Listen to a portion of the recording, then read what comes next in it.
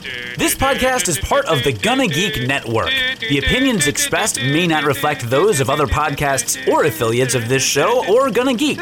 Check out other geeky podcasts at GonnaGeek.com. Get ready because geekiness commences in 3, 2, 1. Well, with the new router, hopefully you don't have any problems. Hopefully you... I'm not getting a new router.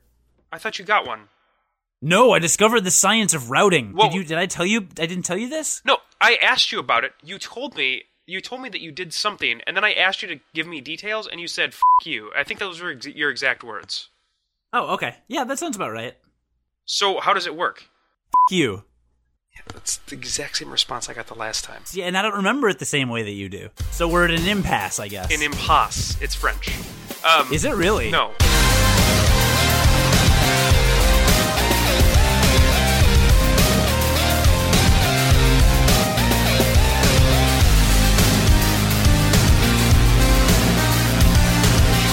Hey, are we going to talk again about Bravely Default? We should, right? Because now I think we're both playing it. You're playing it a bunch now, aren't you? Where is my DS? Where's my 3DS? Did you buy it then?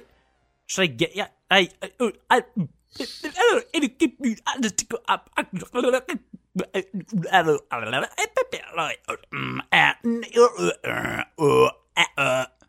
What? Thanks for joining us. Who? The listener. Whom?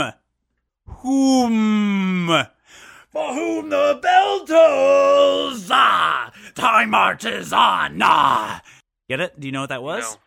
No. Metalingus. Every time.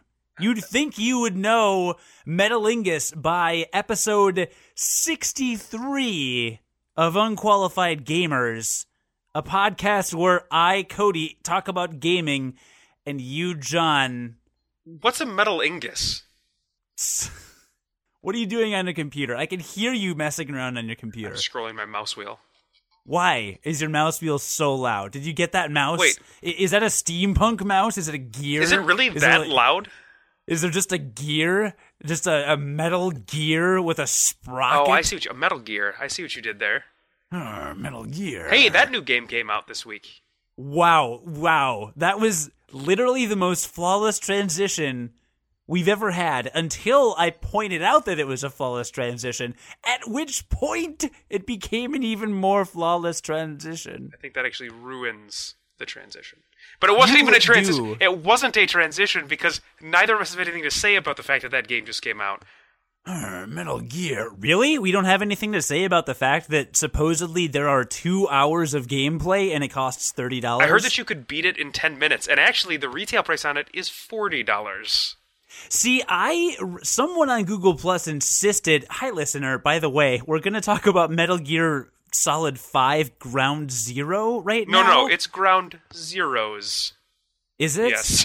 Are there any ones involved? I don't think so. It's Ground Zeroes. Okay, so Ground Zeroes came out this week. It is a prequel to Metal Gear Solid 5 Sons of the Patriots? That was 4. Metal Gear. What is the actual Metal Gear Solid 5 You're talking game? to somebody who doesn't play Metal Gear, so I don't know. Listener, if anybody should know, you should know. You are a Metal Gear freak. Listener, this is unqualified gamers. I just want to emphasize the unqualified part. Metal Gear Solid 5, Devil's Due. Metal Gear Solid 5. Is it really Devil's something? No, it's Sons of Liberty. No, that was 2. That also sounds like an Assassin's Creed game. Is there a colon? Wait, there's gotta be. I'm googling it on my phone. Hold on. It's the listener is just sitting there like, really? Yeah, no, I'm gonna listen. It's going well. It's going well. It's pretty much part of the course. This is our fact checking. It's the Phantom Pain. The Phantom Pain. How did we not remember that? That's the stupidest name ever. It is, dude. The trailer at E3 gave me goosebumps because I was at E3. No, did I mention that? Yeah, hashtag humble brag. Yeah, the trailer was really good. I actually saw the trailer and was impressed too. But it's a dumb. It can be a good trailer and a dumb name. That can be really. That can be a thing. You've clearly never had Phantom Pains before. I have not had Phantom Pains. That is true. So, Metal Gear Solid 5, The Phantom Pain So that comes out in a while from now. So Hideo Kojima, the mastermind behind the Metal Gear Solid series, decided to release like kind of a demo, not a demo of the game, but like a mini quest part of the game to showcase the game's capabilities as a gameplay engine, etc., etc. Wait a second. So Ground Zeroes is supposed to actually be like part of it was supposed to be part of Metal Gear Solid 5? Is that what you're telling me? No, I never said that. It just takes place in the same universe. So you're saying he cut out the first 2 hours of the game and put it on a disc for $40. What he actually did was he took you don't actually get a disc. You just get a sliver of the full Metal Gear Solid 5 Phantom Pain disc, like Blu-ray disc, and then you have to attach this sliver of disc to the main disc to play the full game. Oh, no, that totally makes sense. Right, and you play the sliver you insert it in an SD card reader, which is a peripheral you can buy from Sony or Microsoft, but it's exclusively by that thing that I just said. Sure, no, that makes sense. Okay, so there's this preliminary game that came out then before. This is supposed to be like the appetizer to the entree. Is that correct? Yeah, it's the first game to utilize the Fox engine, which Kojima Productions created. You mean the first Metal Gear game? Because I think that Castlevania Lords of Shadow used the Fox engine. Wait, seriously? Yes, it did. The first Lords of Shadow? Yes. I think so. Maybe this is like an upgraded Fox engine, but I'm... No, you're wrong. Wikipedia says it'll be the first game to utilize the Fox engine. And Wikipedia knows. Wikipedia certainly knows better than an unqualified gamer. Well? Maybe it's just like Fox Productions or something that's on Castlevania Lords of Shadow. There's a Fox somewhere in there in the start of that game. Really? What does it say? I don't know what it says. So according to Wikipedia, Ground Zeroes and the Phantom Pain were originally supposed to be released together, but the Phantom Pain's long development time resulted in Kojima splitting the project into two parts so that the players will get an early access to Metal Gear Solid 5. So it's kind of the pre-title sequence in a Hollywood movie due to how it will build up the plot from Phantom Pain. I'm literally just reading Wikipedia at this point. Okay. This is the least informational podcast. Neither of us have played this game. No, we haven't. All we have is conjecture of the fact that you can complete the game in 10 minutes. Okay, that is confirmed. And you can complete the game and get an S ranking in 15 to 20 minutes, which actually makes sense because it would make sense that you would get a higher ranking if you beat it more quickly. Okay, but I don't know. Is that too fast? That seems too fast to me. Well, I don't know. You paid $20 for Gone Home. That was at least 2 hours. That was 2 hours, period. Maybe 2.5. And Ground Zeroes has some side stuff that you can do after you complete the game, reportedly. What about that horde mode that unlocks in Gone Home when you're done beating it? Oh, when you get to fight orcs in the empty house? Yes. With all those gameplay mechanics that exist? Right. Like walking around and picking up old cans of pop that are empty. And but they're from the 90s, so they're from so it's immersive, right? It's immersive because they're from the 90s. Okay. Like how the developers have Gone Home bend you over and immerse themselves into your. You're really making me not like that game so much anymore. You know that? What, Gone Home? Yeah. The episode that we spent 2 full hours. The listener could, for free, listen to us talk about Gone Home for 2 hours instead of paying $20 for the 2-ish hours of gameplay in Gone Home. And we immerse more than Gone Home does because we actually address the listener as a human being. Thanks for joining us once again, by the way, listener. Okay. Not you, John. Okay. So Ground Zeroes is 10 minutes long. Maybe that's a bad thing. Maybe it's not. I guess is our. Really, we've come to no conclusion at all. Really, that's the end of this conversation. Did that conversation really just happen? I don't know where else it's supposed to go, right? So Did you drink at dinner? I had a couple glasses of wine. Look, Okay. it happens. That explains why you're fun right now. I couldn't tell. Because you're usually not that. Which is weird because I'm normally drinking, just pretty much all the time. So strange. Okay, so back to the point that we had at hand. Metal Gear Solid, and you are far more qualified than me to talk about Metal Gear Solid Ground Zeroes. It is just a very short game that they're charging $40 for. Sure, okay. And are we okay with that? I kind of am. I don't know. If people are willing to pay it, like, then it's their right to pay it. I mean... Agreed. A better analogy is South Park, The Stick of Truth apparently is like 12 hours and you're able to get everything, do all the side quests and everything. Okay.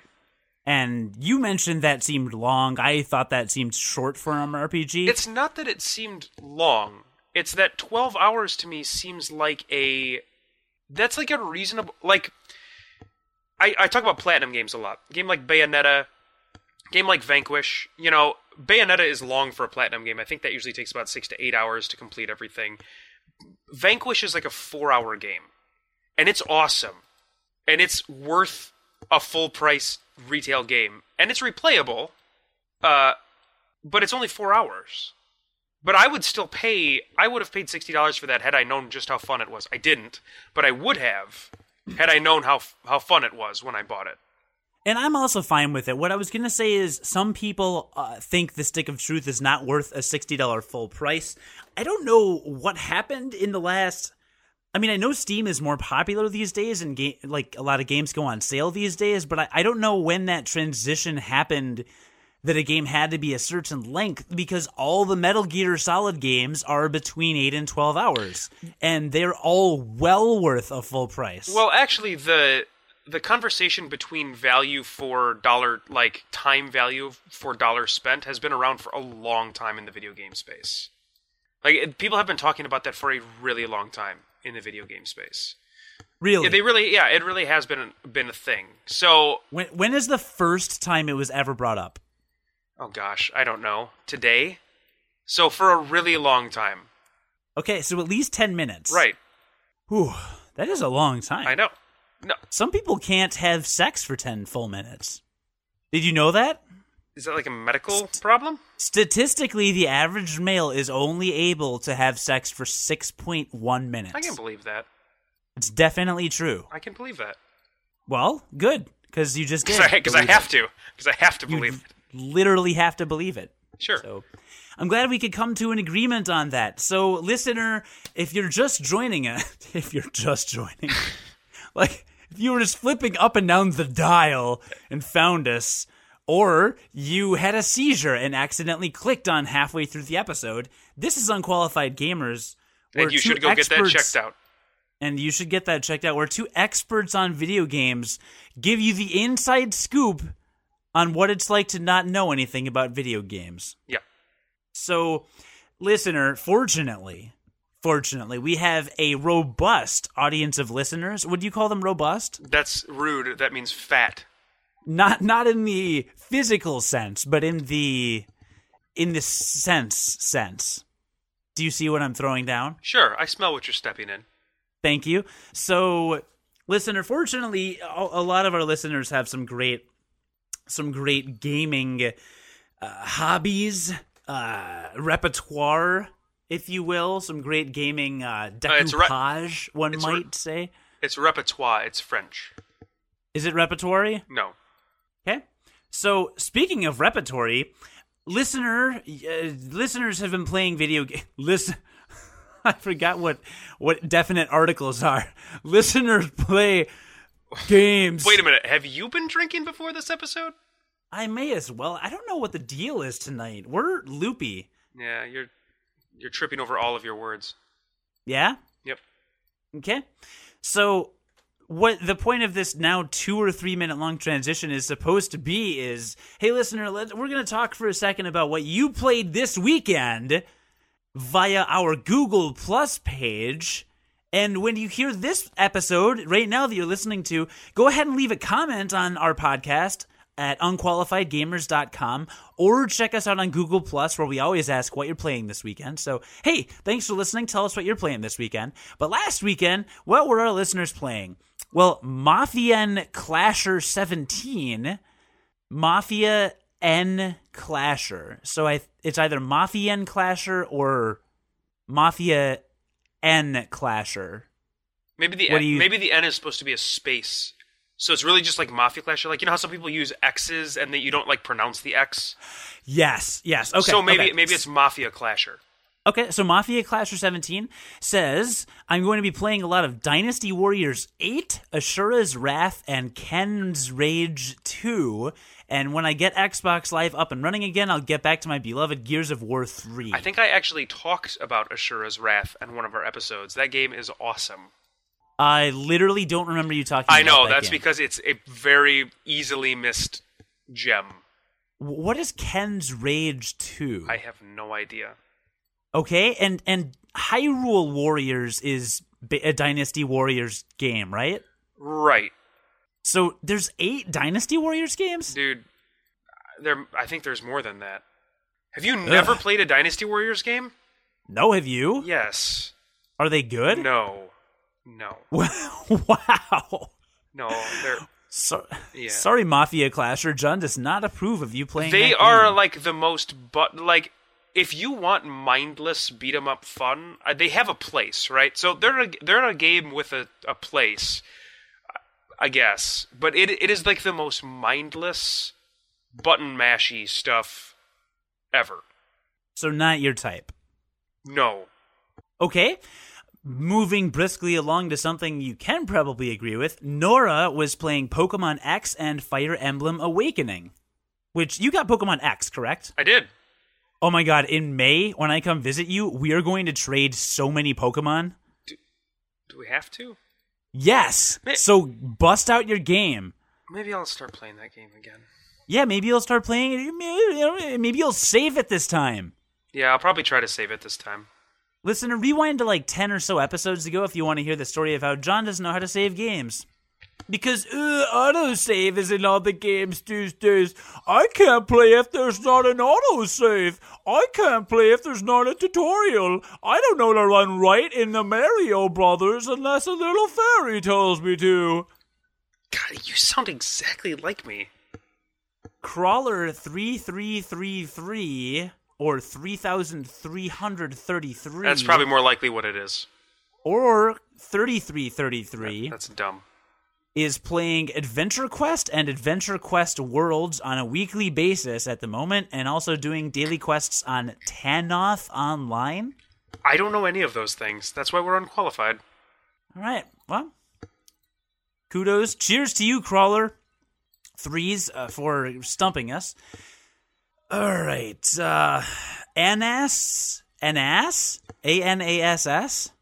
Anas? No, I think like N-ass, like you are an ass. Anas is going to try playing Team Fortress 2 and Glacier 3. What is Glacier 3? Is that the game where you have to destroy that cruise ship? That implies... That was an iceberg. That implies that... There's literally no difference. That implies that there were 2 other games named Glacier? I don't know. Are our listeners just f***ing with us?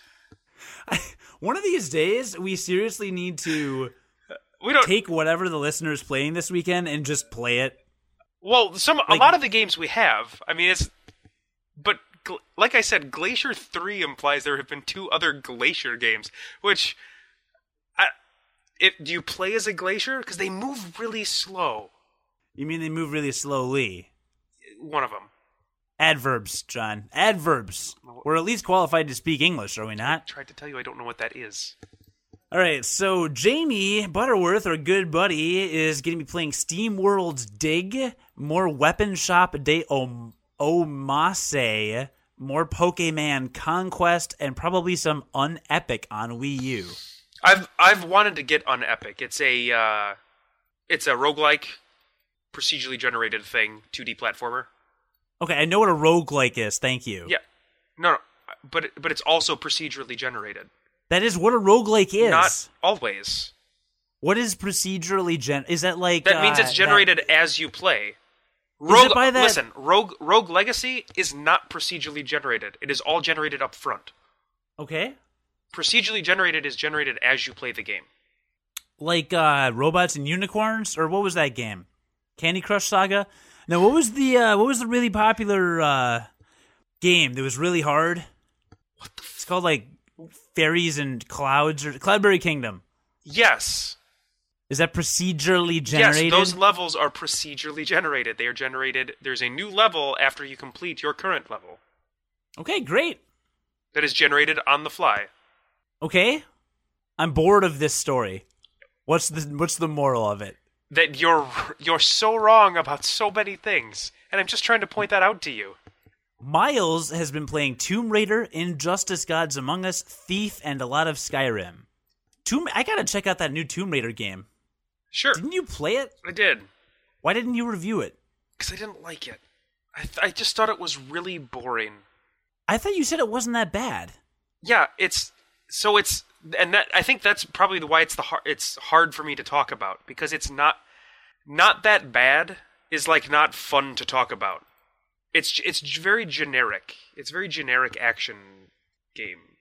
Okay, well, we still have to talk about what more listeners were playing. There's a couple more, but that's going to transition into some conversation I want to have about Bravely Default. Sure, I can get behind that too. Yep. All right, and actually, there's one left. So, Christopher, my experience with video games over the weekend was going to a 2-hour Smash Brothers event at my local library. While there were only 12 people there, it was a great 2 hours with Project M. Thanks for telling me about that, guys. You're welcome, Christopher. And my first experience with Melee. So he had never played Smash Brothers Melee before, and this was his first time with Project M. So that's pretty exciting. Interesting. We lived in the wrong city if they're having Smash Brothers events at libraries in other cities. Yeah, seriously, that's awesome. That is awesome. It's super cool. Project M, for those listeners who forget, is a homebrew, essentially, that lets you modify Super Smash Bros. Brawl to replace the physics and game mechanics with physics and game mechanics more similar to those in Smash Bros. Melee. Brawl is not generally considered a tournament-worthy game. It's not really a competitive game. And Smash Bros. Melee is actually, they just announced it's going to be at EVO this year? It is going to be at EVO this year, with the blessing of Nintendo, which is pretty cool.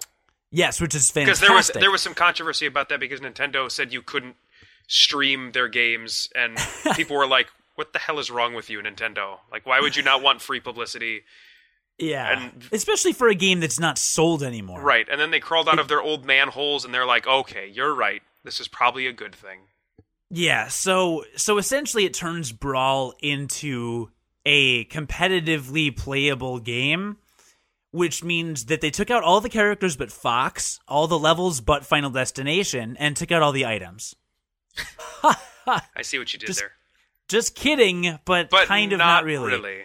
Yeah, so that's really cool. I downloaded Project M, played it for one match, and then realized, well, this is pretty much Melee. And I like Brawl better, so I just stuck to Brawl. I tried the competitive scene back.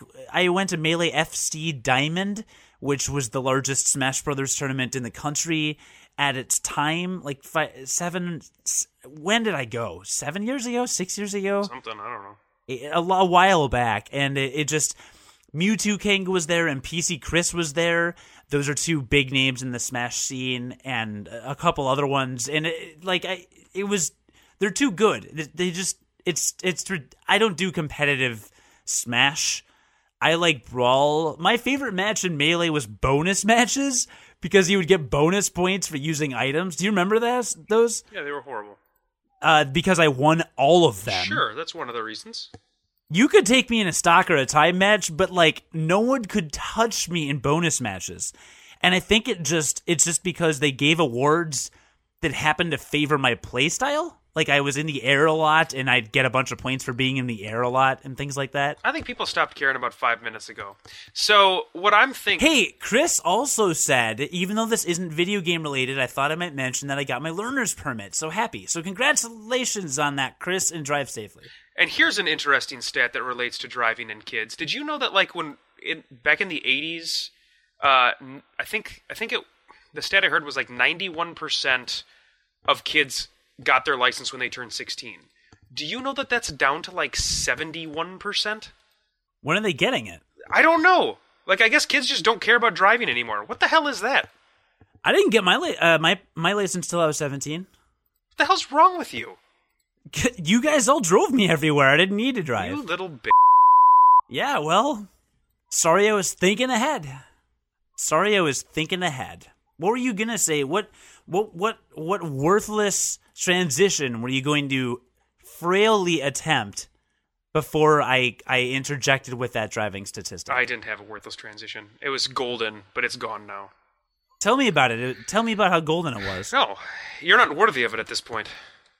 Okay. Well, listener, in case you're lost and you have no clue what the structure of this podcast is at this point, I think we did a really good job of talking about a game none of us have played, then talking about a bunch of games other people have played. I think we're doing all right. Yeah, well, that's what makes us unqualified. It is. And now we get into the meat of the podcast. Just the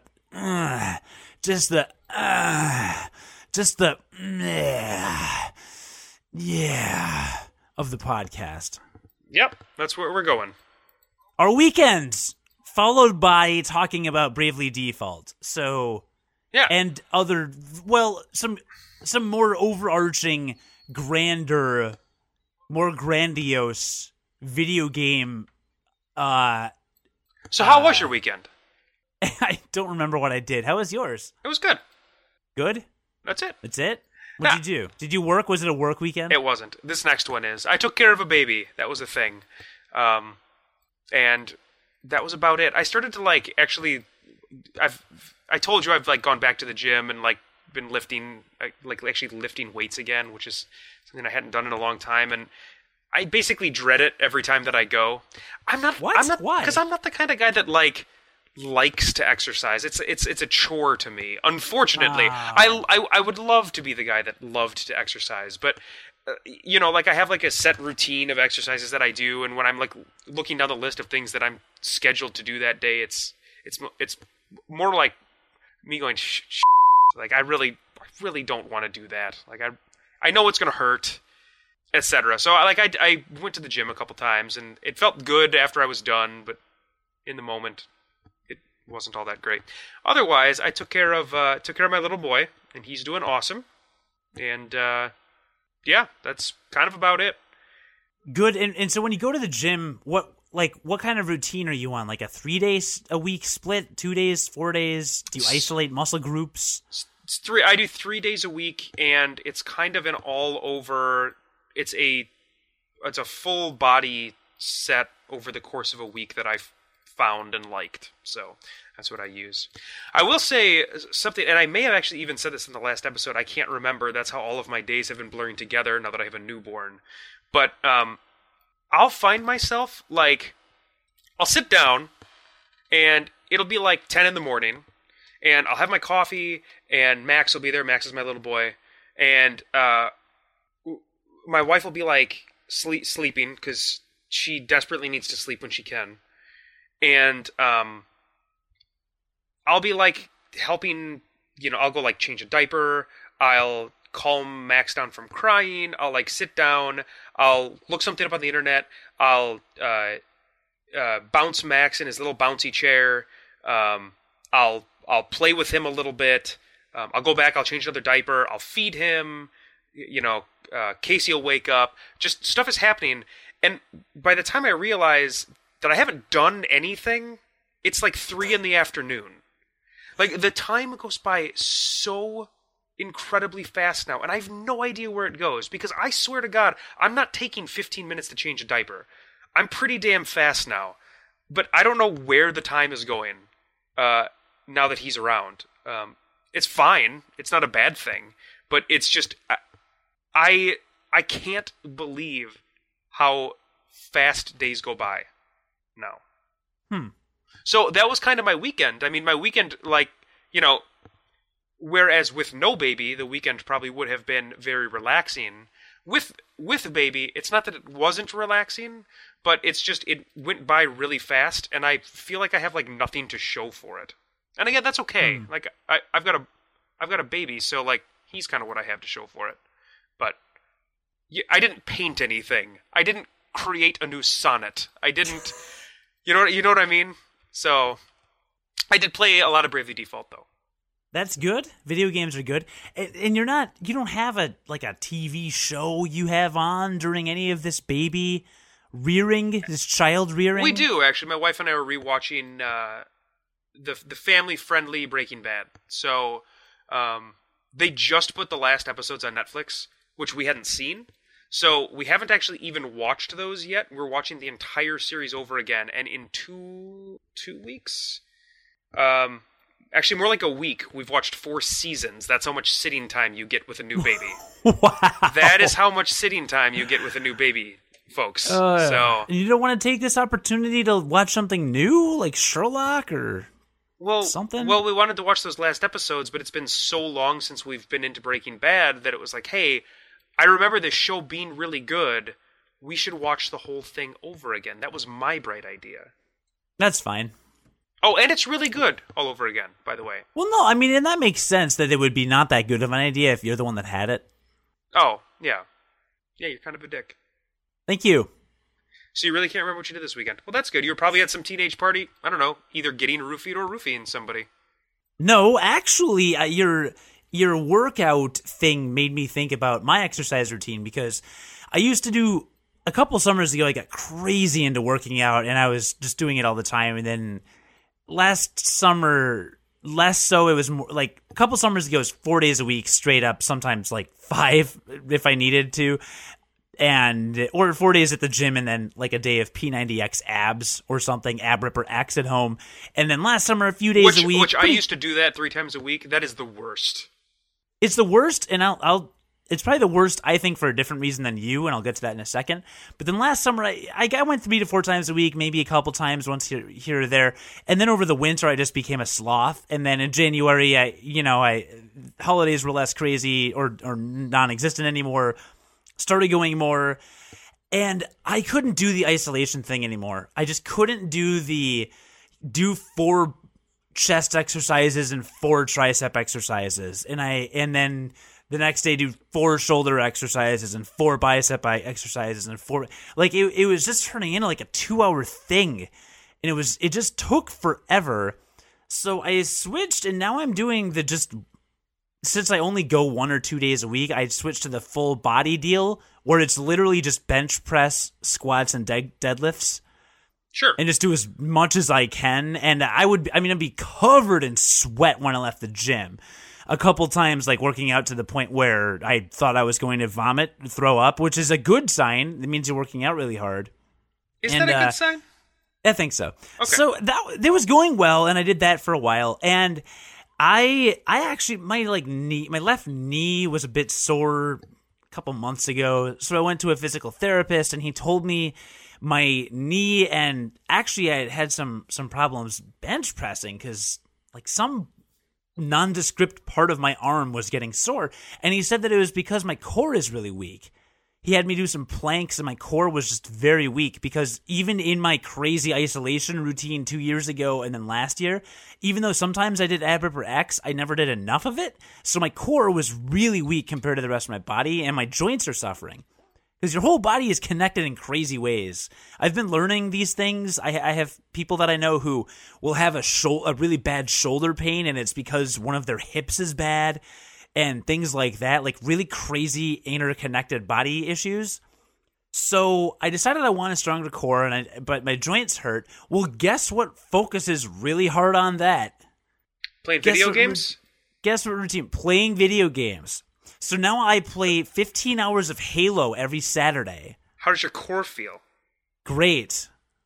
I don't do that. I was actually referring to DDP Yoga. Diamond Dallas Page Yoga? Yes.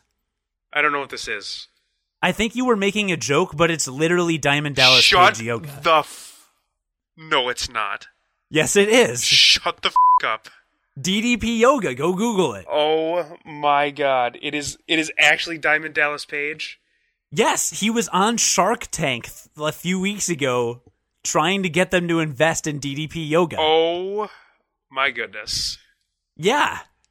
Okay. Yeah. All right. So all right. It works on your core. This is the dumbest thing I've ever heard. I've done this for one day, mind you. Okay. So I learned the moves. So I've got the DVDs. Monday, the first DVD when you start is you literally just learn the moves. Do you have to do the diamond cutter? The diamond cutter is a move. You've got to be f***ing kidding me. But I can't deal with this. This is... You're f***ing with me. No, I'm not. Google it on your phone right now. I can't do this. Okay. DDP Yoga. Okay, keep talking. This is good. I got DDP Yoga.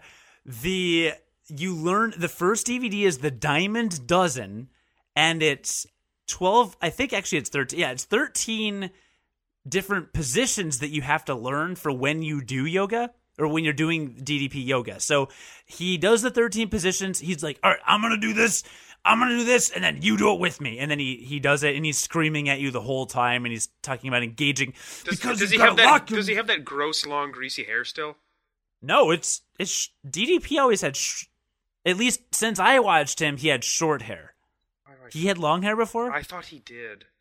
Back when he was in WWE, which is one... I never watched WCW back in the day. I only... watched the last 2 episodes of Nitro. Wait, okay.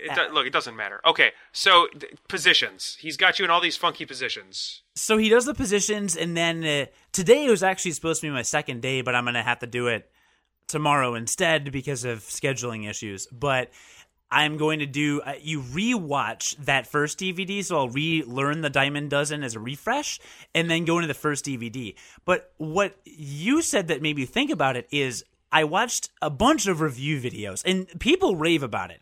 They're saying that it strengthens your core and gets you really cut and helps you lose weight and become much more flexible. The results are apparently nearly instantaneous, and there's a lot of testimonials, and I know there usually always are, I guess, but it just feels different than the buzz around P90X because this is all dynamic resistance.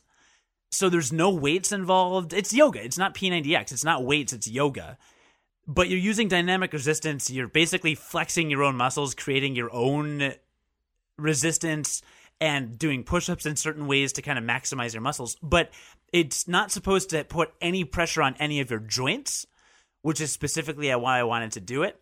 But I watched a video specifically comparing it to P90X, and it broke down the DVD length and the days per week you needed to exercise and the amount of time investment you had to do. And you end up doing, it's less than a third, I think, of the amount of time P90X takes.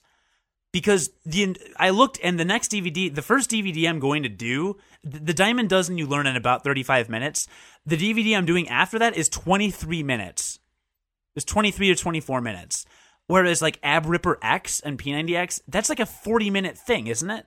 Ab Ripper X wasn't. It was more like 14 minutes, but that was its own little thing. It doesn't matter. Ab Ripper was 20 minimum. It was not 14. It was short.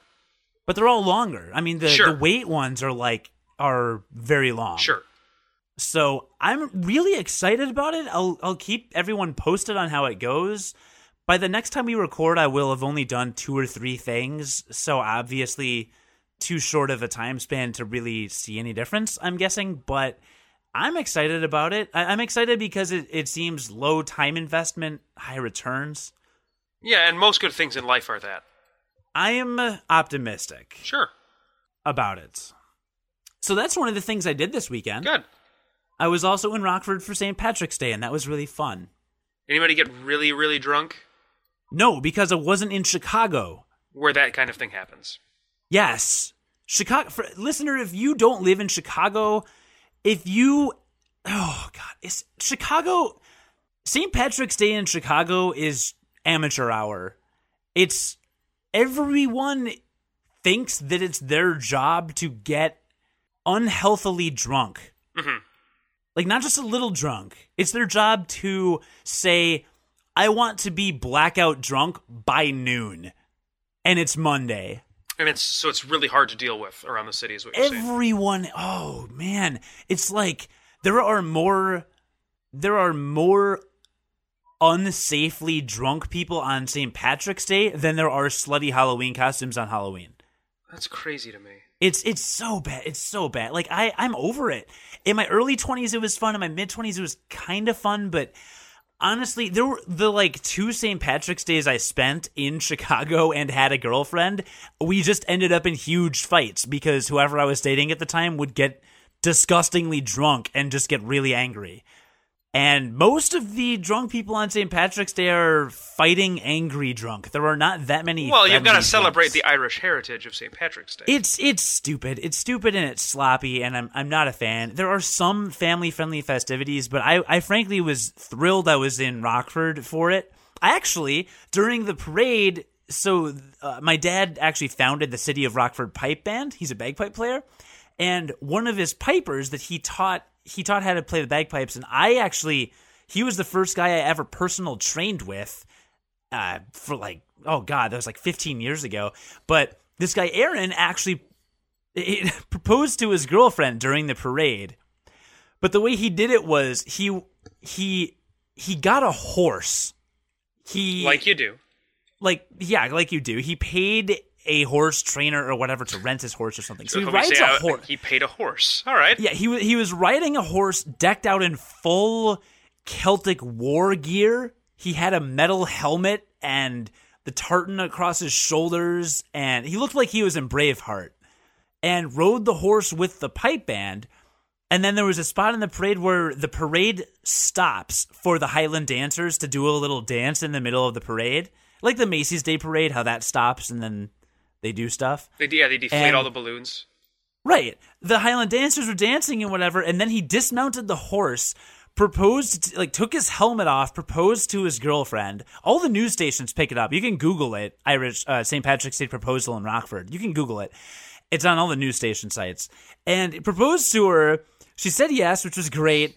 Gets back on the horse, pulls her up on the horse with him, and then rides the horse through the rest of the parade. That would have been a really awkward no. It would have been a really awkward no. So that was kind of cool. Sure, that is cool. So that was how I celebrated my St. Patrick's Day. And then I heard the bagpipe band play some more, and it was wonderful. Good. And I did something else this weekend that actually made me think of you, and I can't remember what, so it probably wasn't important. You saw a baby. So that... I met one of our friends' baby. So that's the first baby I've met. It freaked me out. So when I meet your baby, I'm totally going to freak out again. That's totally fine. There's going to be a lot of freaking out involved. I kind of freak out when I meet him still. It's very weird. Like when have a baby. When I wake up and there's a baby there, it is kind of weird. I can't do it. I can't. It's going to be weird. You'll get there. For me. I'm trying. He's at least really cute. He is really cute. So like I don't have to lie about him being cute. Sure. So this Bravely Default game. It's a game? I talked about it last week because I just started it. I've played a lot more of it now. You talked about it because you had played the demo, and you have since bought it. Yes. Okay. I had one more optional boss in the demo, because to recap, listener, if you beat all the bosses in the demo, you get equipment that you can transfer to the full game. You actually don't have to beat them all, but I wanted to beat them all. So I beat the last boss. I was going to Rockford for the weekend on a bus. Is that how I thought I was going to bus there, so it was going to be a long trip. So you weren't going to bring a console? Well, no. Hell, dude, my DS, are you kidding? Half the time I'll be sitting at home playing my DS instead of playing a game on TV. Right, and that's what I'm saying, is that you weren't going to bring home a console. That's why you brought your DS. Right. And I wanted something other than Pokemon, just in case I got bored of Pokemon. Sure. And because I knew I was going to a St. Patrick's Day parade, and I thought that would be a very good opportunity to street pass people. Yes, I'm now revolving my life around who I can street pass. Yeah, that just shows you how sad the street passing scene is in America. No, what's really cool is when I got back to Chicago, I take a bus to O'Hare Airport, and then I take the train into the city to get home. Sure. So while I was at O'Hare, I street passed somebody who lives in Japan. That's pretty cool. So I got somebody in that region. So I think now on weekends, I may just take the train out to O'Hare and just walk around street passing Okay, people. that's pretty ridiculous. You probably don't need to do that. I don't see why not. But I got the full game Bravely Default. I'm only a few hours into it, and I like it so far. How far are you in it? I am... To my understanding, there are 5 chapters. There are 4 crystals. It's generic Final Fantasy kind of There's more than 5 chapters. tropes. Are there? Yes. Okay, so I don't know how many chapters there are, but I am basically at the I am at the Fire Crystal, which is the 3rd crystal. And my characters are all like around level 50-ish, 51. Whoa. I've been playing for quite a while. Yeah, my character's around level 10. I'm in the midst of chapter 1. I just got the Thief job class and the Merchant job class. Yeah, so you just did those optional quests. Yes, just finished the optional quests. Sure. Yes. So one of the things that I like about the game, talking about those optional quests, are those optional quests. You'll see them throughout. Listener, if you're playing this game, you'll see them like at some point in the game they open up and they give you a little tutorial about them, and they are, I guess, completely optional, and you do them because they unlock new jobs, and they're not small quests. They're usually pretty substantial. Like they may take hours of your time on the side, but they're kind of cute little fun stories on the side most of the time. And some of the enemy characters that you encounter, because the way you get new job classes in this game is you have to defeat the enemy that gives you the asterisk. I don't know why they call it that, but that's so like Cody just beat the thief enemy that held the thief asterisk. So that's what Cody just received, which allows his characters to be thieves. I'm Cody. Right. So but the enemies, those optional enemies, tend to have some of the best character. Like there's a pirate job class that you can unlock that is an optional quest. Spoilers! And the pirate is hilarious and awesome. So I really like those side quests. I think that they're kind of like a really nice, well done thing, and it could add some some challenge to the game if you ever replayed it to be like, all right, well I'm going to play it and I'm not going to do optional quests. I'm just going to try to do it with base jobs that you get throughout the game. You know what I mean? Yeah, I think the writing is really good and cute.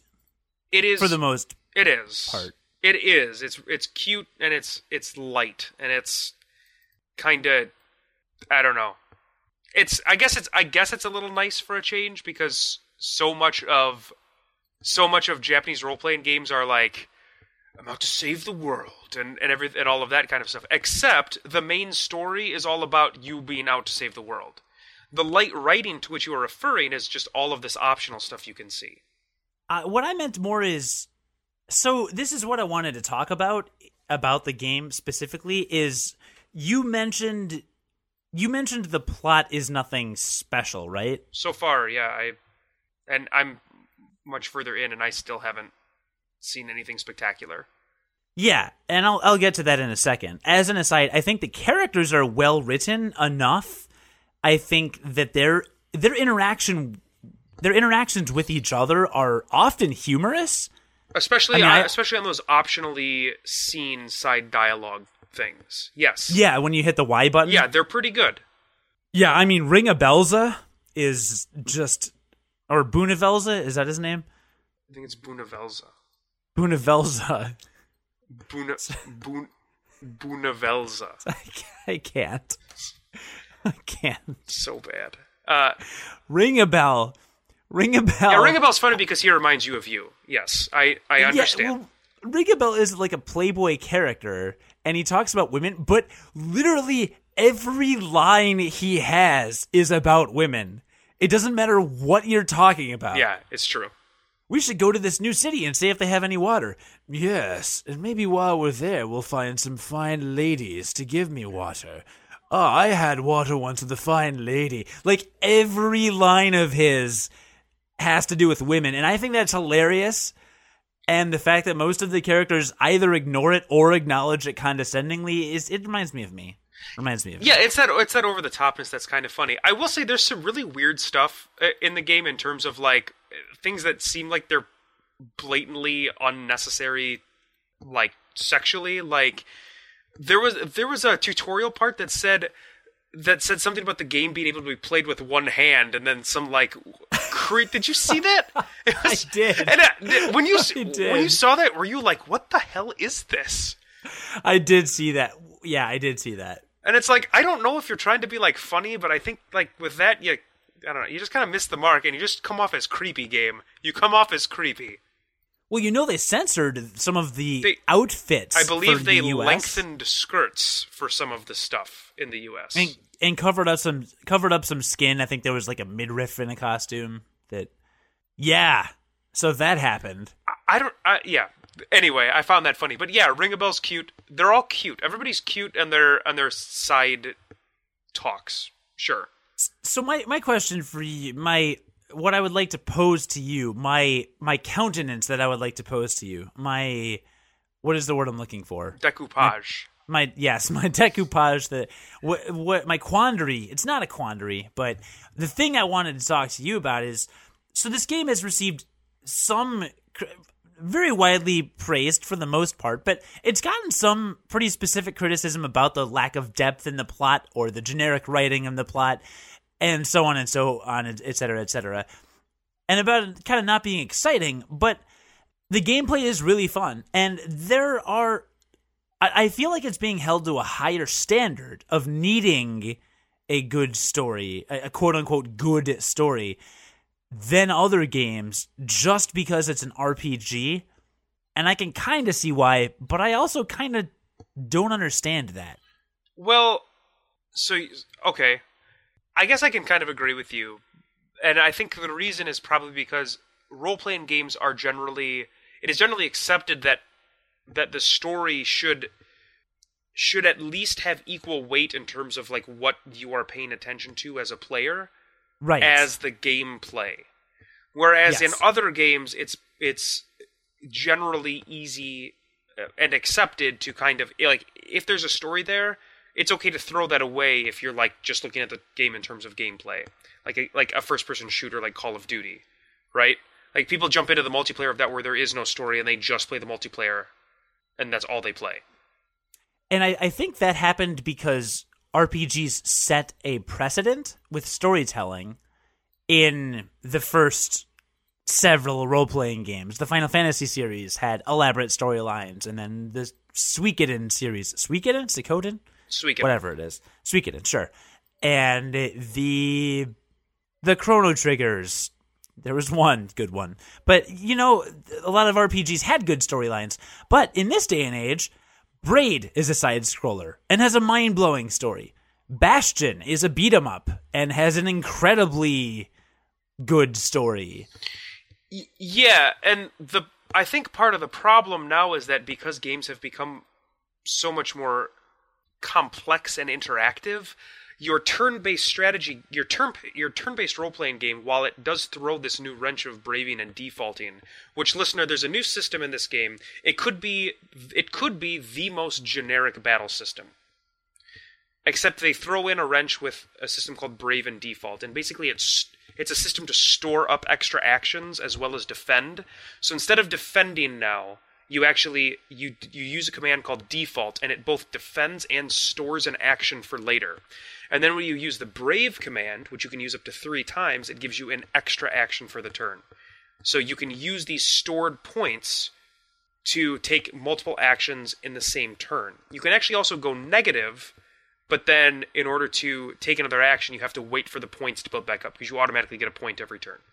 So It could be the most generic system ever, except for this Brave and Default. But the point that I was trying to make is that games have become so much more complex and kind of like twitch and reaction based that you throw a turn-based role-playing game in there now, and the battle system is much less novel than it used to be, right? Because a turn-based system is the first system that was ever used really for Final Fantasy. I mean, it's not even an active time battle. It's not even actions happening while your characters are preparing other actions. I mean, it is literally like you could sit there and you could plan out your action for as long as you want before you input stuff. So, one could argue that there's really not a lot of complicated gameplay there. There's maybe some complicated decision making, but in terms of like the actual, and I guess maybe that's part of the gameplay, but like the actual act of playing the game is not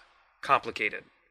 To which, if that's what you are looking for, or if that's one aspect that you're looking at of the game, then and you find that maybe not the most exciting thing, and it's a role-playing game, you'd then expect, hey, well, I can at least have this story to fall back on, and maybe that's why the story in this particular case is getting attention.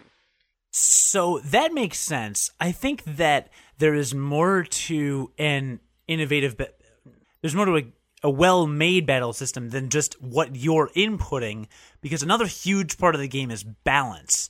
And I feel like the balance of difficulty in this game is really well done.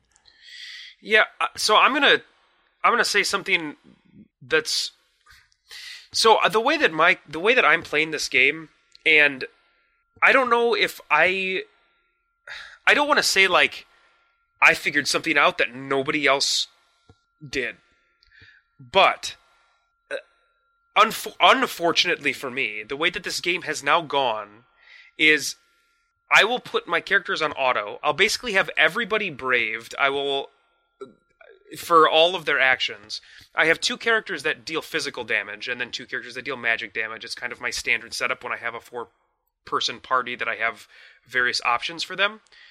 And so every character starts with 4 actions in every battle that I'm fighting. And my physical characters will attack for all 4 actions. My magic characters use magic spells for 2 actions, and then use physical attacks for the other 2 actions. And I have literally auto-battled for the entire game other than boss fights. And I'm not kidding. And that has not been that fun. It has not been that fun. That being said, the boss fights are phenomenal. They are really good, they are hard, and they make you plan very well to beat them. And in fact, one of the reasons why I am at where I'm at in the game is I am stuck on a boss currently. But the random battles at this point now are, and I have a feeling that I'm going to walk like this throughout most of the game. There may come a point in like the final dungeons or something where I don't. But it's been kind of disappointing. So when I kick it up to hard mode, I suppose I could do that, except the bosses are so challenging. So I could kick it down. Well, then you kick it down. I kick it down in normal. You know what? I haven't tried that, and maybe I'll try that the next time I go into the game. Give it a shot. I mean, for me, like, I'm not good at video games sometimes, so I'm fine on normal. Sure. Although I do auto battle a lot as well. Usually I just have Ring-a-Bell attack 4 times because he's a monk right now and he does ridiculous damage. And I also bought some really good expensive claws from one of the shops that I built.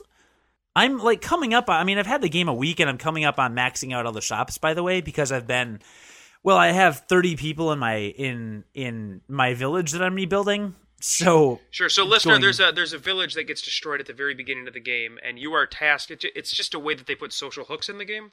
You are tasked as your characters with rebuilding the village as kind of the main character of the story, one of the main characters. So you dedicate people to rebuilding these areas, and then you go away for like a certain amount of real time, and then the buildings in the village, like the weapon shop, will be upgraded, or the item shop will be upgraded up to a maximum level of 11. So, and each time they're upgraded, there's like a traveling merchant throughout the game that allows you to buy items that you've unlocked, and you can unlock some really good stuff. Yeah, and I've unlocked most of it. Because I had 30 people in my village from street passing from the demo because they all transferred. Sure. And I'm also able to... So I get what you're saying about the difficulty maybe being a little off. But I've also heard that you can horribly break the game by summoning friends. Okay. Have you summoned any friends? I don't have any friends. Oh my god, you're doing it so wrong. Why are we not 3DS friends? I don't know how to do that. We're doing that when we are done recording. Okay. So I have my friend Jordan registered as a friend on my 3DS because when I got my 3DS, I registered all my friends' friend codes that I had. I need to get Jamie's friend code as well because apparently he has a beast of a character in Bravely Default. So you can register your friends just like you would on your Wii or Wii U and put in their friend code. And then when you save the game, you can update the data, quote unquote, in your Bravely Default save data. What that does is it downloads data of people on your friends list, as well as sends out a couple random invites. I think I got some guy from France on my game now. And it pulls in their character. And what you can do during battle is record an action. You can either send or summon an action. So if you send an action, let's say I have Ring a Bell, Brave twice, and then use certain attacks, I'll select that I'm sending that action, and then when someone connects to my character and my console, it sends a version of Ring a Bell doing that move so that in battle they can select Summon Friend and have my Ring a Bell as one of their actions. They can have my Ring a Bell pop in and do that attack and then disappear. And when I updated my data, it automatically pulled in Jordan's character's data. Jordan has beaten the game, and he has a level of 50-something, and the action he sent is some kind of magic spell that has a power of like 4,400 as opposed to, I mean, my character's a level 10. So if at any point I want to obliterate anyone, I could just summon his character into battle, have it do that signature attack that he sent through the network, and completely destroy them in one move. Sweet. And so that's why I want to register you I actually need to update my send. I haven't sent anything lately, so I need to update my send with a decent attack. But then when I register you and I update data, suddenly whatever you've sent last, let's say you send something tonight, it just stores that in your data so that when I get your game's data, I can summon your Black Mage to cast a level 3 fire spell on all opponents with 6,000 power. I mean, that's a pretty cool system. It's a cool system that can hypothetically break the game, which some people see as bad. I, however, like games that let you break them a little bit. Because, for me personally, I'm not going to abuse that. I haven't used Jordan's overpowered character to crush a boss. I wouldn't just download your data to crush a boss and then wait a couple days, download your data again and do that. But I miss the days where you would beat a game and then get an invincibility code and be able to play through it again. Or get some like level select code to let you do whatever you want. I think games are way too inflexible these days. Rogue Legacy. I hope when you beat that game, it would be great if they had some kind of God mode that let you just boss rush or something where you're not really able to get hurt. Or the Halo games. My God, Halo 3, I wanted to replay that horrible bug level near the end of the game that's just atrociously hard that took me hours to get through. I want to play through that with infinite grenades and ammo so I can just destroy everything. Because it's really satisfying as a gamer to go and just crush. So if I'm having a really hard time on a boss, I don't want to kick it down to easy mode. I want to be able to summon a friend, deal one devastating blow to kind of serve as a handicap, and then deal with the rest of the battle. And I love that. I like that a lot. So that's how I feel about the social component of the game.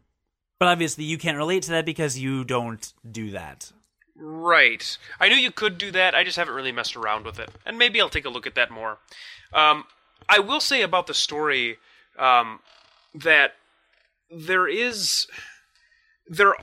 way that they have the chapters structured, it started off much more generically than it has turned into. Like, chapter 3 has been I think it has been a very interesting chapter. They do some really... I don't think that they kind of understand necessarily the gravity of some of their writing. I'll give you an example. It's a minor spoiler, like super minor. It's actually not important to the main plot at all. But there's a character who very casually talks about how he committed genocide of 100,000 people of this other race of people.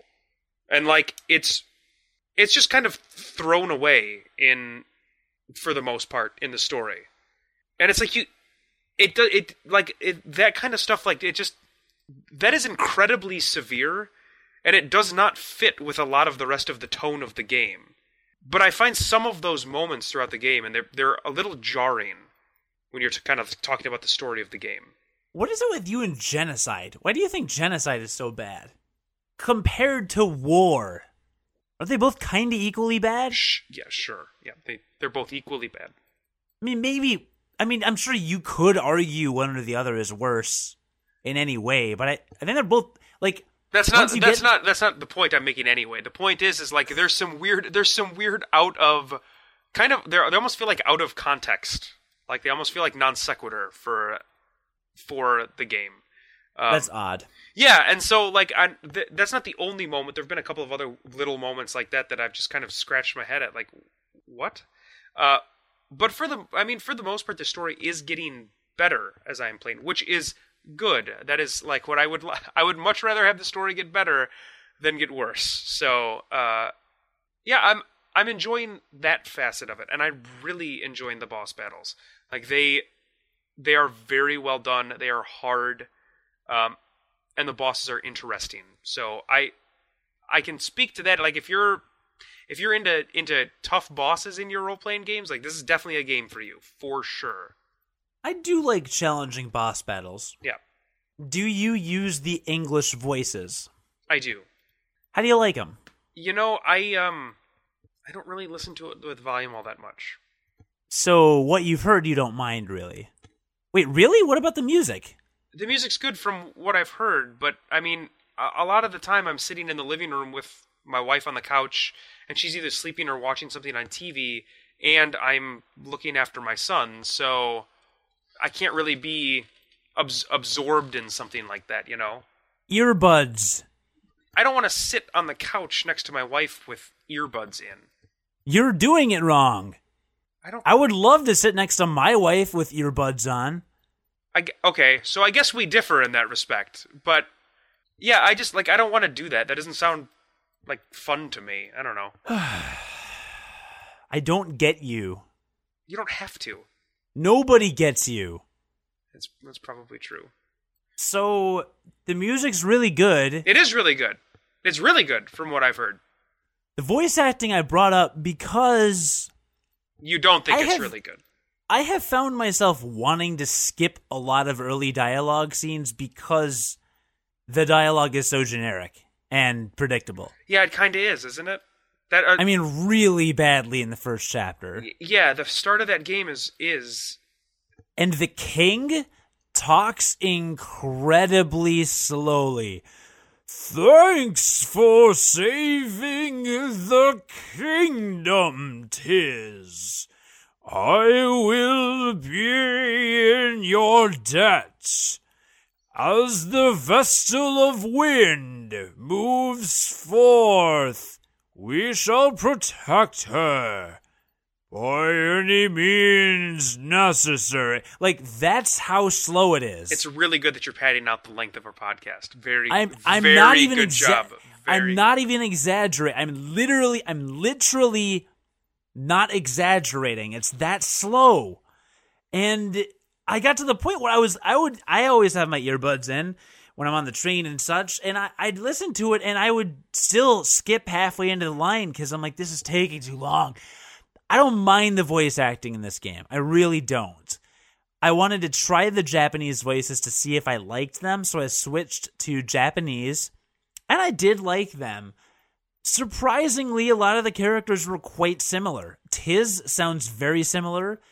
The girl that's Adia sounds very similar. Ring a Bell sounds very similar. So I switched it back to English so that I can get the audio. And if I'm on the train and like somebody steps off the train, I kind of just hold my DS to my chest and step off so they have room to get off the train, like if I'm standing by the door. So a lot of times I'll be going through the dialogue and not looking at it, so that's kind of nice and that helps. But I was just curious, do you probably don't often mess with the voice, with the dialogue language. I really don't, considering that I'm not normally listening to the game as I'm playing it. Yeah, not specifically. I mean, in general, I'm guessing you don't do that a lot? No, not really. I typically just stick with American voices because America is where I live. Right, So America. everybody should be required to speak English here, I think. So I also changed the voices in Lightning Returns. That's weird. Is that weird? No, it's not. Okay. Have you heard Lightning's voice? Like in English? Yes. Yeah, I never thought it was that bad. I don't like it. Okay, that's fine. I think it's over dramatic, and I'm not. Listen, Not really something you can rub one out to. And listen, Lightning's voice actor, if you're listening, I don't have a problem with you. Because Troy Baker does the voice of Snow, and I hate Snow's voice. But Troy Baker in The Last of Us as Joel that was Emmy award winning. Or Tony award winning. Yeah, the Emmys are TV, Academy Awards are movies, and Tonys are Broadway musicals. So Grammy award winning. Like, Troy Baker is great, is a great voice actor. That's about the Huzzah. closest. That's about the closest I think you can get. Thank you. So Troy Baker, you're fantastic, and I loved you in The Last of Us, but I just really hate Snow's voice. So I understand that's the direction, and that is the creative decisions of the project manager and whatnot. And Lightning, I'm presuming, is the same. So I don't want to break bad on anybody in the Final Fantasy universe of voice actors. Because you're all fine. I actually really like Hope's voice, and I really like Fang and Vanille's voices. So Lightning Returns is broken into 4 different kind of realms, and there are different characters from the original Final Fantasy 13 games in each of those realms. And I have actually switched back and forth between Japanese and English a few times now. I didn't realize it was that important to you. It really is. It really is.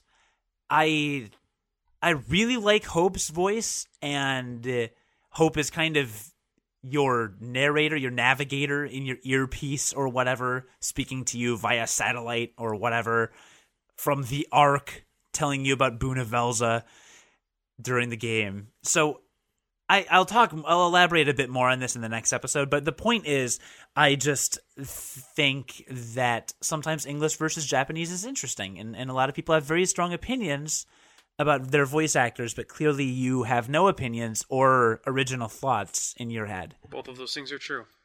Yeah. Did you watch Cowboy Bebop? I did. Did you like the English voice actors? Sure, it was fun. Right, that's the thing. A lot of people, like a lot of anime people, a lot of anime purists will only listen to the Japanese voice actors with English subtitles, with the exception of Cowboy Bebop, which is almost universally agreed upon that the English voice actors do a fantastic job, and there's no reason to listen to the Japanese if you can have the English voice actors for them. Okay, I thought it was okay. They were all right. Cowboy Bebop? Yeah. Yeah, generally people like that show's voice actors. But if I'm watching His and Her Circumstances or Get Backers, I want nothing to do with the English voice actors. And I'd probably be just fine with them. Yeah, well, you have no original thought. You're incapable of forming an opinion that is not someone else's. I mean, I guess I can't really deny that. Everyone agrees on that. Well, I guess I have to agree with everyone, considering what we just said. So right. So there's that. Yeah. So, well, I'm glad you're enjoying Bravely Default. I am as well. I will hopefully get some more Lightning Returns time in this week if I get a break from DDP Yoga. I tell you, there haven't been any real interesting jobs yet. Is kind of disappointing. Like, they've all been very rote, except for the Merchant. The Merchant is the first one that feels kind of new and fresh. But so far, everything else has been, your standard Black Mage, White Mage, Red Mage, blah, blah, blah. Yeah, I'll tell you one other interesting thing about downloading Jordan's character is if you have a friend on your friends list that you download, you can link that friend to one of your characters to give your character additional job class abilities. Okay. So I linked Jordan to my Tiz, and because he's probably level 4 or 5 job class with several job classes, I automatically get those skills. So, like, when I linked the character, when I got the knight job class, I was able to use 6 of the knight class's support abilities. That's pretty strong. As if he had learned them. I mean, not at once, but... So when you level up a job class in the game, listener, you will sometimes learn a support ability. It's like a passive skill. Like a passive skill. Like, exceptionally skilled with swords. So if you change your class to a white mage, you can use the passive ability that you learned as a knight to be really good with swords. So you're a white mage with a sword, and you're really good with swords. That kind of a thing. And I knew all of Jordan's character Tiz's passive abilities. Immediately. It's just another way to break it. Yes. So when I download your friend thing, I will link it with Agnes or Ring a Bell or Bunavelza or something, and that person will have all those abilities. So ideally, you would have 4 friends. So I only have really 1 or 2 friends in real life, so this will be tricky. But if I can make 4 friends with DSs... Actually, if I get you and I get Jamie, that's 2 more. So really, I'll just have 1 weak link in my party. There you go. I think that's fine. And I'll set it to hard mode if I'm having a hard time, because I'm not you and I have a brain. Yeah, I may check that out. One more thing I want to talk about with this game. I'm here. Can you handle it? I think I can. Okay, you know the blue treasure chests in the dungeons? Yeah, I don't know anything about them. Do you want to? Sure. It's a minor spoiler. Okay, I'm fine with that. Nothing to do with storyline, but gameplay. Okay. And this is going to lead into a much, much bigger discussion in several weeks whenever I finish Pokemon Y. Okay. But, listener, in the first 2 or 3 dungeons, there's a blue treasure chest, and it says locked. Not just in the first 2 or 3. It's basically, there's basically 1 in at least every dungeon. Yes. So, I was aware of that because of what you're about to hear. So, I noticed in the first couple there were blue chests, and what person playing a role-playing game wants to pass an item? Right? That's one of the fundamentals of RPGs is if you see a treasure chest, you want to be able to open it as soon as humanly possible. Because if you pass it, then you're missing up on something potentially really good. Right. Well, I Googled it on the train because I was in the 2nd or 3rd dungeon, I saw another blue chest, and I'm like, I don't want to miss a bunch of good stuff. You get the key to the chest in Chapter 6. So you have to go back to all of those dungeons? Yes. Which you can just turn off encounters for, so you can just walk around without encountering anything to get to these blue chests. Well, don't you think that's a plus, that you don't have to random battle? Sure, except that you have to go back to every single one of those dungeons for no reason. To get the best equipment in the game. Really? Or, well, I don't know if it's the best, but apparently it's insanely good items. Insanely good. Like, you should get them good. And I'm sure I will, but I don't know. That's a dumb way to do it. It is! Like, that's not fun. How is that fun? Yeah, that's fair. I don't know, nostalgic. It's replay value within 1 save file. That is the stupidest thing I've ever heard. Wow, okay, so you're hating on that. That's not even my point. My point is there is a greater conversation here about secrets in video games. Secrets in role-playing games. Yeah, that'll definitely have to be tabled. Yeah. Because I don't really know what you're getting at, so that's going to need a little explanation as well. Yeah, okay. Well, and we don't have to, again, I don't want to get it super into it right now, but it made me think of Pokemon a lot. Because in Pokemon Y, there is in a virtually innumerable amount of stuff that is not in any way explained or addressed within the game. You're talking about the EV values and stuff? Oh my god, I'm talking about everything. I'm talking about evolutions. I'm talking about Pokemon-specific items that you have to equip. I'm talking about the fact that you have to trade a certain Pokemon with another specific Pokemon to evolve both of those Pokemon. Really? Yes. Okay. Yeah. There are 2 Pokemon that you must trade with each, you must trade it with the other one to evolve them, and they are in no way relevant to each other, insofar as I can tell. Interesting. Yeah. there are so many things in Pokemon, and this I briefly just touched just very, very briefly on this when we first started talking about Pokemon, which I refused to review until I beat the game, by the way. That's why we're not going into it too much. But we briefly mentioned that there is a very specific game design in place in Pokemon when it comes to the secrets of the game not existing within the game that I think is very interesting, and it's a very, very specific thing to Pokemon. So I was surprised, and there's always secrets in games you can't get from the game. No, there's like Dark Souls is the exact same thing. Is it really? The exact same thing. Yeah, you have to consult some sort of outside source that somebody. You have to consult somewhere else to get the information on how to do certain things. I guess that's the way it's always been. I mean, who could beat the original Legend of Zelda without talking to their friends, right? Or Castlevania 2 Simon's Quest, right? Oh, God. Yeah. Like, there's no way to complete that game without extra information. So why didn't you Google the blue chests? I just assumed I would find a way to open them later, I guess. Honestly, I just assumed I assumed that I would find a way to open them later, or that it would be explained to me. Okay. I mean, I guess I would have.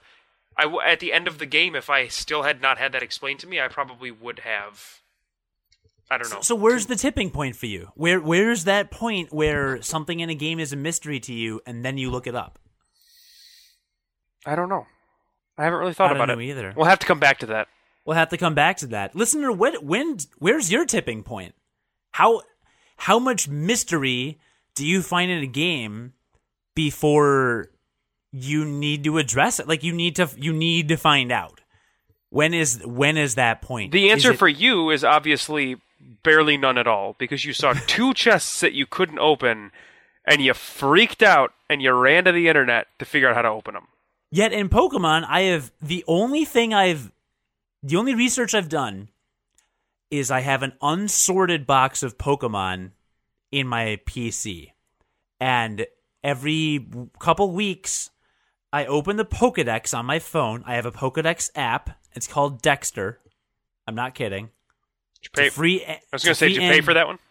No, it's a free Android app called Dexter. It's a Pokedex. It's really streamlined, free, really cool, really well done. So check it out.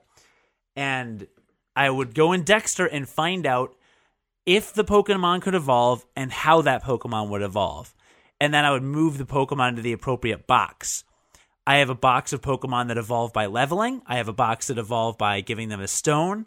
I have a box that evolves by trading. I have a box that evolves by leveling to the first evolution and then a special circumstance required for the second evolution. So I have them all sorted that way so that to assist me in catching them all. But I haven't Googled every game mechanic. I haven't Googled how to breed them. I haven't, looked into the best, most powerful ones. I don't know how to get Zapdos or Moltres or Articuno or whichever one is in my game. So there's some mystery there. Jerk. Well, you're doing it wrong. You should have all those answers by now. You think so? Well, yeah, because you waited 2 chests in Bravely Default. Do you have all those answers for Pokemon because you remember to save the game after 8 hours? So, listener, thank you very much for joining us. It was a good time. Was it? No. I still don't like you.